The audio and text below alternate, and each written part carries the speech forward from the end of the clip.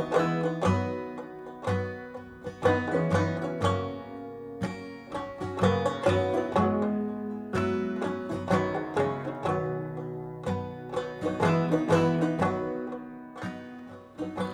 reading from the prophet Amos.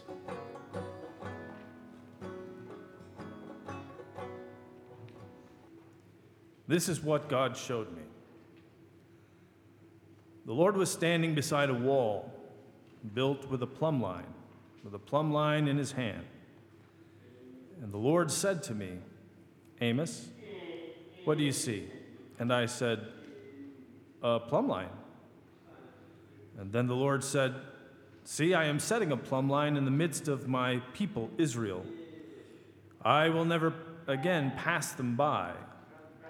The high places of Isaac shall be made desolate, and the sanctuaries of Israel shall be laid waste, and I will rise against the house of Jeroboam with the sword. And then Amaziah, the priest of Bethel, sent to King Jeroboam of Israel, saying, Amos has conspired against you in the very center of the house of Israel, and the land is not able to bear all his words. For thus Amos has said, Jeroboam shall die by the sword, and Israel must go into the land of exile away from this land. And Amaziah said to Amos, O seer, go flee away to the land of Judah. Earn your bread there. Prophesy there, but never again prophesy at Bethel, for it is the king's sanctuary, and it is a temple of the kingdom.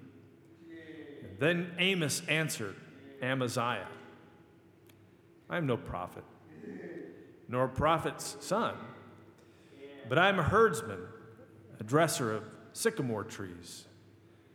And the Lord took me from following the flock, and the Lord said to me, Go, prophesy to my people Israel. Now, therefore, hear the word of the Lord. You say, do not prophesy against Israel, and do not preach against the house of Isaac. And therefore, thus says the Lord, your wife shall become a prostitute in the city, and your sons and your daughters shall fall by the sword, and your land shall be parceled out by line. You yourself shall die in an unclean land, and Israel shall surely go into exile away from its land. The grass withers, the flower fades, but the word of our God stands forever, the word of the Lord.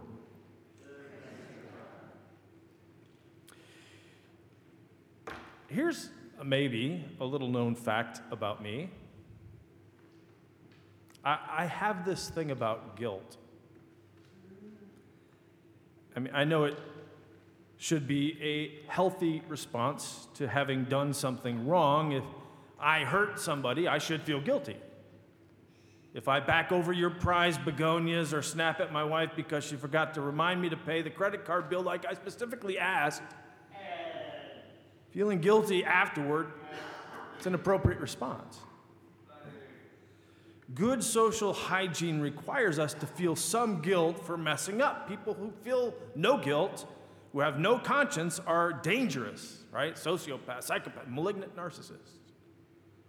We've been living that nightmare for some time now. So feeling guilt is a necessary part of being what we in the profession call, technically, a grown-up. To live together in community, we need to take responsibility for our actions, right? And one of the ways that humans are motivated to do this is by feeling guilty when they do something wrong. Okay, so fine. Guilt is a useful part of living with other human beings, but I gotta be honest with you, I don't like it. I don't like it one bit. I don't like feeling guilty.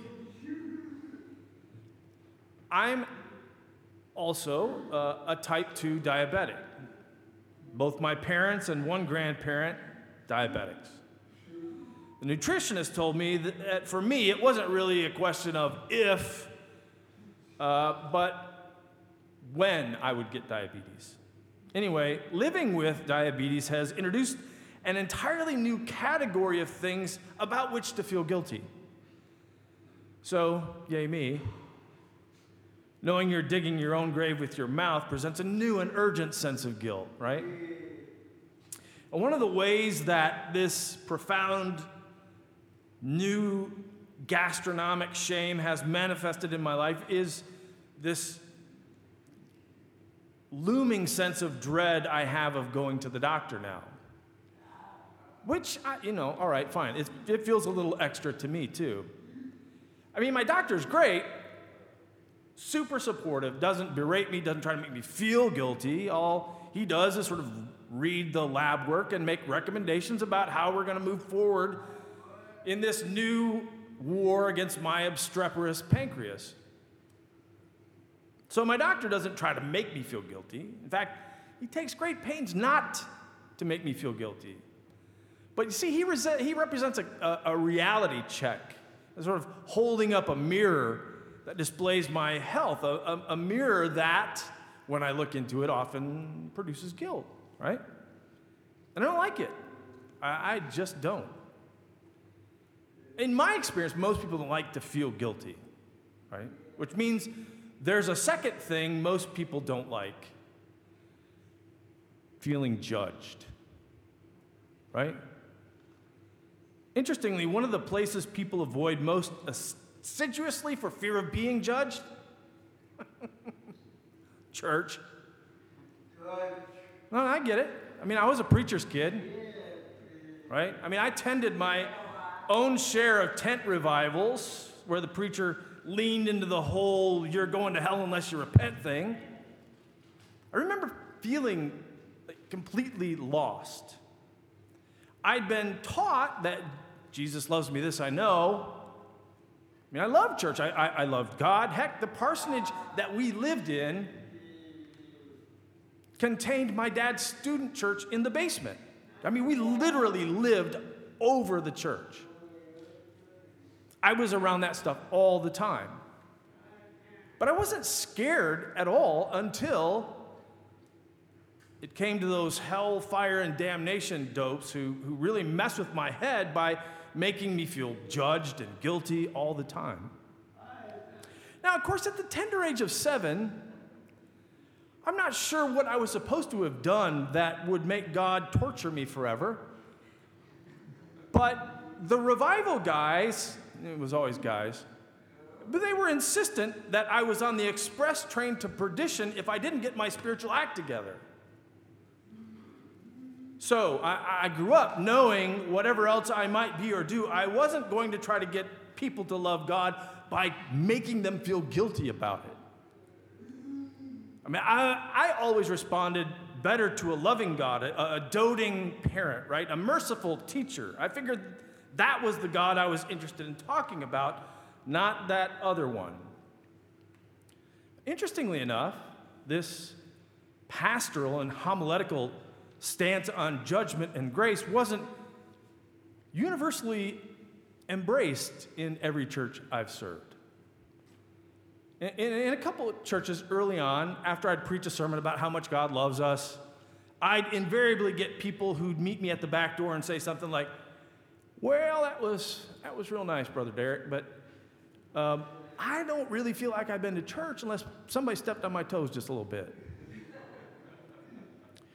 Now, I was kind of nonplussed by that, right? But that whole judgmental God thing didn't make much sense to me. But after the Rodney King verdict and the Los Angeles riots that ensued, I figured maybe, in some naive place in my head, that I'd get on people's good side by condemning the kind of institutional racism that caused black men to be beaten half to death on videotape. I mean, I went all Old Testament prophet talking about the injustice of racism and how God expects more of God's children than this kind of violent disregard of human dignity. It was kind of scary, frankly. Well, it turns out some people didn't actually mean that whole stepping on our toes things is a good thing, at least when it comes to some issues. Don't swear, don't have sex outside of marriage, don't steal, make sure you do your daily devotions, go to church every Sunday. Now, Now, some people apparently like to feel guilty about that kind of stuff. But they draw the line at being told that God has a problem with us being racist or homophobic or sexist or transphobic or ableist or xenophobic. That, they say, that crosses a line. That's too political. We don't want to feel guilty about that. Nevertheless, the whole God as judge thing has fallen kind of on tough times, hasn't it? I mean, most of us don't particularly care for folks with bullhorns and sandwich boards walking around telling us that we're sinners, dangling over the precipice of hell by the thinnest of threads. In my experience, most folks recoil from the image of God as this sort of perpetually frustrated parent wandering around with a magnifying glass looking for things to be disappointed about. So consequently, apart from some fundamentalist preachers, we tend to shy away from talking about God's judgment in polite company. Right? I mean, it just feels, I don't know, too medieval, doesn't it? Too judgmental for modern sensibilities. Which is why I felt uncomfortable when I was studying for this sermon. I mean, this whole thing is super judgy, isn't it? Amos talking about God sitting in judgment on Israel. I mean, it doesn't strike me as very enlightened modern behavior. Now, of course, I'm not alone in this assessment. In our text for this morning, the priest Amaziah finds Amos's proclamation of an angry God to be every bit as objectionable as we do. He runs straight to the king to tattle. Amos has conspired against you in the very center of the house of Israel. The land is not able to bear all his words. Now, what are those words? The Lord said, I am setting a plumb line in the midst of my people Israel. I'll never pass by them again. The high places of Isaac shall be made desolate, and the sanctuaries of Israel shall be laid waste, and I will rise against the house of Jeroboam with a sword. And so, the court priest, Amaziah, comes back to Amos and says, look, this is not working for us. Why don't you go, flee away to the land of Judah, earn your bread down there, and just go prophesy down there, but never again prophesy at Bethel, for it is the king's sanctuary, and it is the temple of the kingdom. Now, interestingly enough, it's not the king's sanctuary, right? Bethel literally means, in Hebrew, the house of God, not the house of the king. So when Amos is told all of this, how does he respond? Well, he tells Amaziah that, look, I mean, this whole thing wasn't his idea in the first place. He was just down in the southern kingdom, down in Judah, tending sheep, goats, dressing sycamores, minding his own business, when God came to him, tapped him on the shoulder, and said, look, I got a little job for you up in the northern kingdom. You see, that's the thing about true prophets. They don't typically aspire to the job. Nobody with any sense sits around and says, you know what? I think I'm going to be a prophet. I mean, that looks like a pretty great life. You want to know why nobody says that?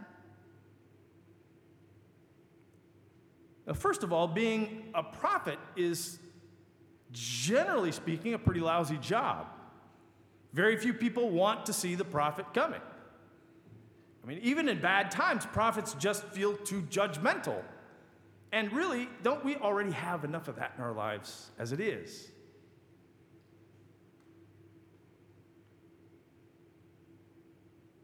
It's part of the reason why prophets often wind up dead. Second, the heart of their job is going to powerful people and telling those people stuff that they don't want to hear. That God's not pleased with how they're running the show. See, it turns out people in power aren't casually waiting for someone to show up and tell them that they're not doing the right thing. Not only are they doing it wrong, they're the source of injustice in the world.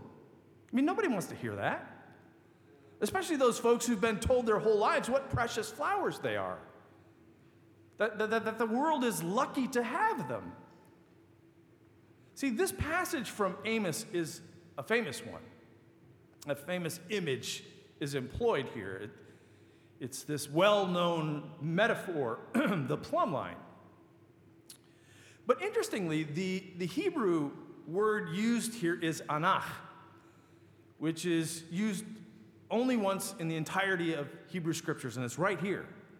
So we don't actually know exactly what it means. Some early translations identify it as the mason's trowel. I prefer the Jewish Study Bible, which translates it pickaxe,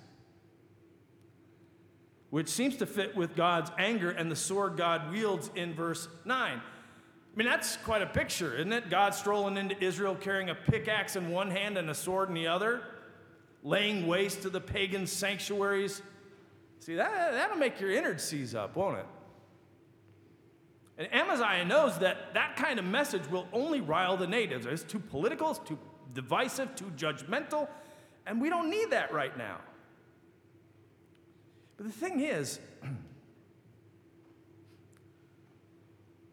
it's not just modern people who have a hard time with God as judge. Amaziah shows us that.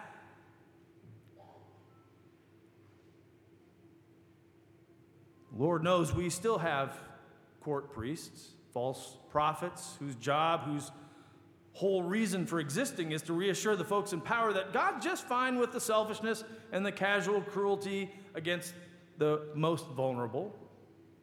And so 2,700 years later, the question that we must continually wrestle with is, well, how do we know which prophets speak God's truth and which are saying whatever will keep them close to the folks in charge? Well, here's a thought. Any person who comes along and claims to be speaking for God but seems not to care at all about those whom God singles out for extra protection probably isn't speaking for God. You see how that works? I mean, you can expand it, too. Any preacher, for instance, who says that what God cares most about is answering your dreams for a bigger house, a nicer car, a fatter bank account, probably false prophet. Any Yahoo who tries to convince you that what God's most concerned with are sexual sins, except, when those sexual sins are committed by somebody you think can deliver your partisan policy Christmas wish list, it's a false prophet. Anybody who says God cares more about refusing to bake gay wedding cakes than offering hospitality to those who've been beaten down and systematically cut off from God by well-meaning religious types, false prophet.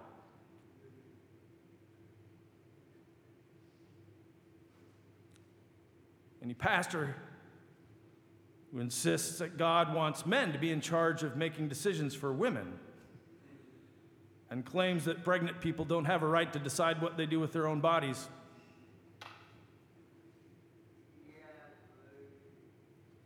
See, anybody who claims that God is a God of grace only and not a God of anger when it comes to dealing with systems and authorities designed to keep the last and the first is a false prophet. I remember when I was in seminary, I took a preaching class one time, and one of the black students preached on a text from the prophet Amos. And it came off to me as kind of judgmental, right? You're not doing this. Moreover, you should have been doing that. As a consequence, God's really mad. And I remember saying something along the lines of, well, I mean, that's fine and all, but where's the grace in that sermon? What about God's mercy? And all these years later, I think I have an idea about where to find grace and mercy in that student's sermon. See, I think it goes without saying that there are people who show up looking for God, who don't have the slightest idea of why they're even there. except that they need to hear about a God who holds the hand of the anxious, who bears up those too weak to stand, who loves those who think themselves unlovable, who forgives the unforgivable. So yes, we need to comfort and console the frightened and grieving. We need a God of grace and mercy. But there are also people who need to hear about a God who is furious.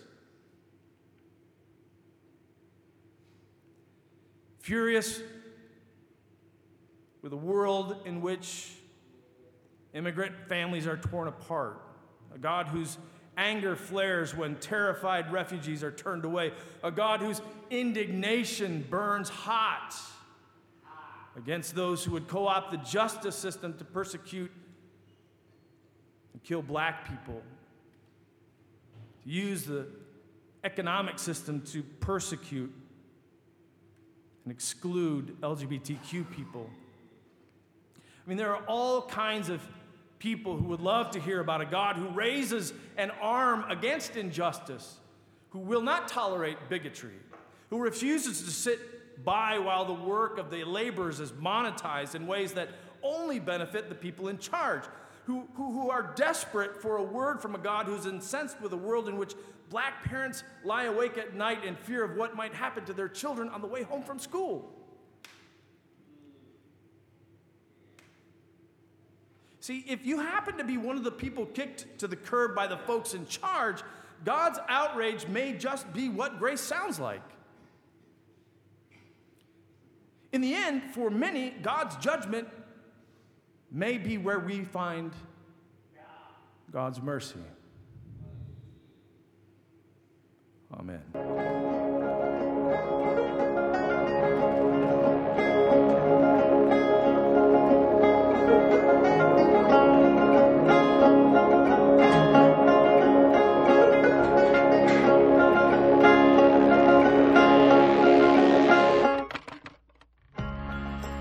Thanks again for tuning in to the Douglas Boulevard Christian Church podcast.